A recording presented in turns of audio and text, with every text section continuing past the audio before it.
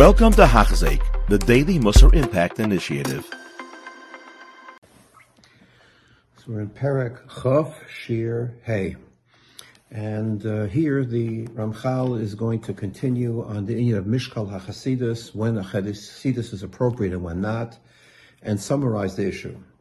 And the Ramchal says, V'nimtzis lomed, shehabor l'schased Chasidus amiti, anybody who really wants to be a Chasid and do proper Chasidus, tzar sheyishkol kol masav l'pi hatoldos hamshachim b'hem. Everything he has to be shoikel, he has to think about in terms of what the outcome of his action will be. And according to how things would come out from them, according to the time, depending on the people that he's dealing with, according to the topic, and according to the place where he happens to be. So if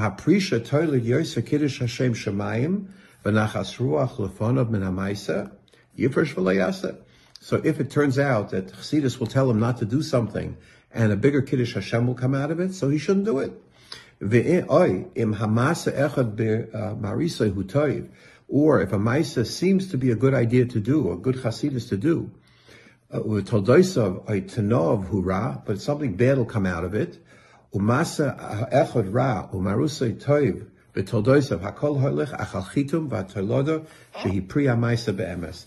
the other way around. If something doesn't seem like a good idea, but the outcome will be good, it depends what the outcome is. What will be the outcome at the end of the story? Will it be a good thing or will it be a bad thing? Will it be a Kiddush Shem Shemayim or won't? Will it lead to something positive or lead to something negative?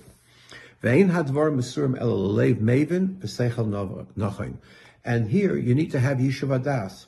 And sometimes having Yishuv Adas means involving an objective third party, whether it's being another Rav or a Gadol or somebody else who can look at what you want to do from an objective point of view and look at it not just in terms of the excitement that you have from doing this particular Chasidus.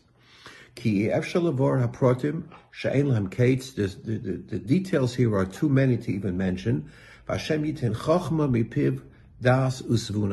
And a person, again, needs to have chachma, and he needs to have a mind, and he needs to be able to think it out, and he needs to get the proper advice in terms of whether it's a proper thing to take on a certain chassidus, or it's not a proper thing to take on a certain chassidus, and what the outcome will be, likely to be, and then you can make that decision. And there's, again, a story here, an interesting story that's told over. I'll just tell you a couple of quick ones. Rabbi Kiva Eger was once received from another town a get, b'derech shlichus, that he was supposed to deliver. And there was a particular big city that the get came from, and a choshev a bezdin, with choshev a rabbonim, and they sent this get to a alidei shliach, and when the get came to Rabbi Kiva Eger, he found a mistake in it. He found there was a problem with it.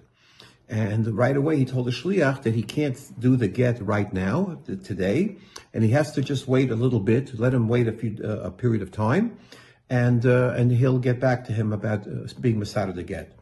And he did that. Why did Rabbi Kiva do this? Because he felt that he didn't want the shliach to know or to feel that there was something wrong with the rabbonim in the other city.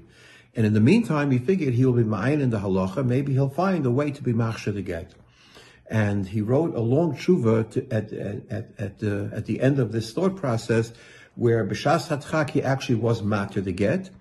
And even though this was a situation where he could have sent back to the city, send another get, but it would have made maybe a little bit of a pickpook in those rabbanim. Maybe it would not have made them look good.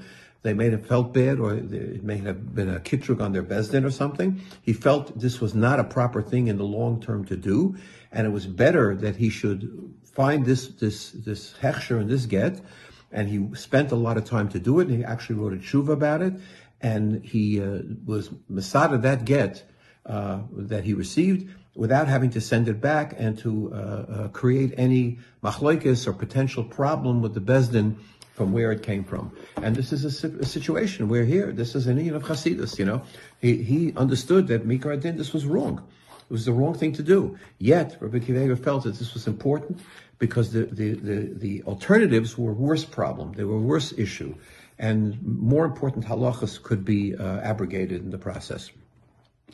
There's a Maisa that's said over about one of the great Svardish Gedolim, Rabbi Yehuda Tzedakah. He was always very machmir. He had a chassidus that he would not he would buy a live chicken, and he would take it to a shaychet that he trusted, and he would be beidik the sakin before the shaychet shechted it and washed the kisi adam.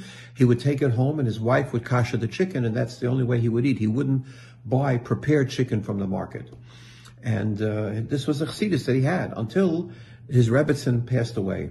And at that time, he said now he would need people to help him. In other words, he could do what he did with the shechita, but when he brought this chicken home, he would need to find people to do the whole kashering and preparing and everything, and that would be a big tircha. And he felt that this was the wrong thing to do. He didn't want to have a chassidus on the cheshbon of somebody else's tircha.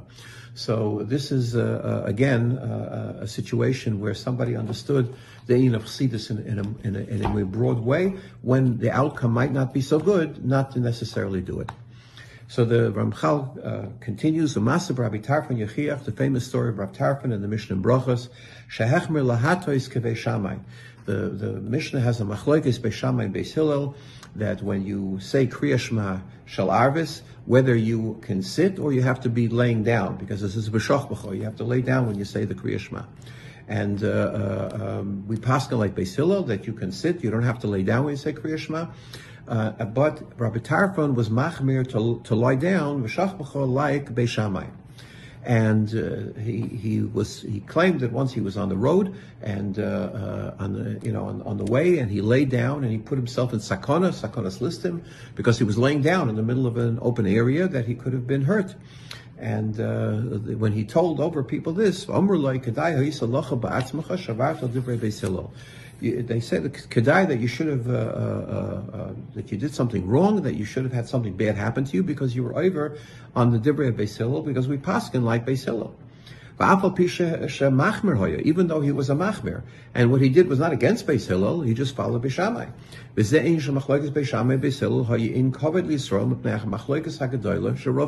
However, the issue of the machlokes Beis Shammai and Beis Hillel was a major issue in Klal Yisrael. It was a watershed moment, so to speak. Because until that time, even though in the Sanhedrin there must have been machlokes, there must have been discussions about different halachas, but those discussions were never recorded. And what was recorded was the outcome, the halacha. There was always one halacha, one Torah for Klal Yisrael. And the time of Beis Shammai and Beis Hillel, all of a sudden, there became this issue of machlokes. Chazal say shelo shimshu kahagun. They weren't properly mishamish their rebbe. And this machlokes now became recorded. And now for the first time we have two shittas, and this is the mahalach that carries on for the rest of Jewish history from the time of Beis Shammai and Beis Hillel. Yet, there had to be a psak. So nigmar shaloch Beis Hillel li'olam. Yet, we know the Chazal tell us that the psak goes like Beis Hillel. It generally goes like Beis Hillel. Some exceptions, but generally the psak goes like Beis Hillel. And why? Because Behine kiyuma shel Torah shegmar din ze yishar b'chol toikev lo alol me'alamim shel yichalish mishum pamim.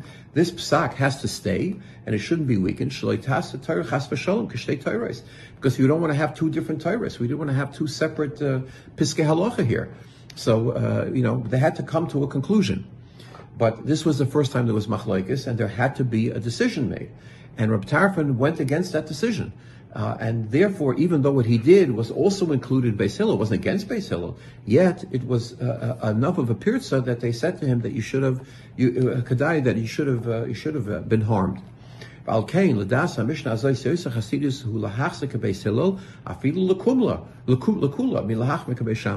you see, it's better to be machmir, to be maker like Beis Hillel than to be machmir like Beis Shammai. This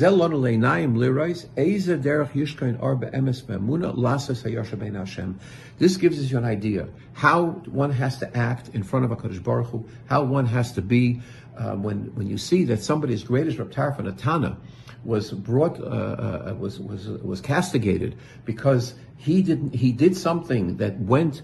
Even though it was a chassidus, it was a chumrah, and something that he wanted to take upon himself, which he was allowed to do.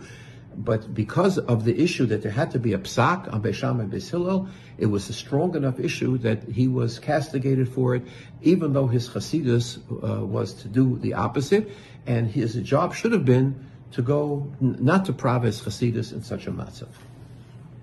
You have been listening to a shir by Hachzeik. If you have been impacted, please share with others. For the daily shir, please visit Hachzeik.com or call 516-600-8080.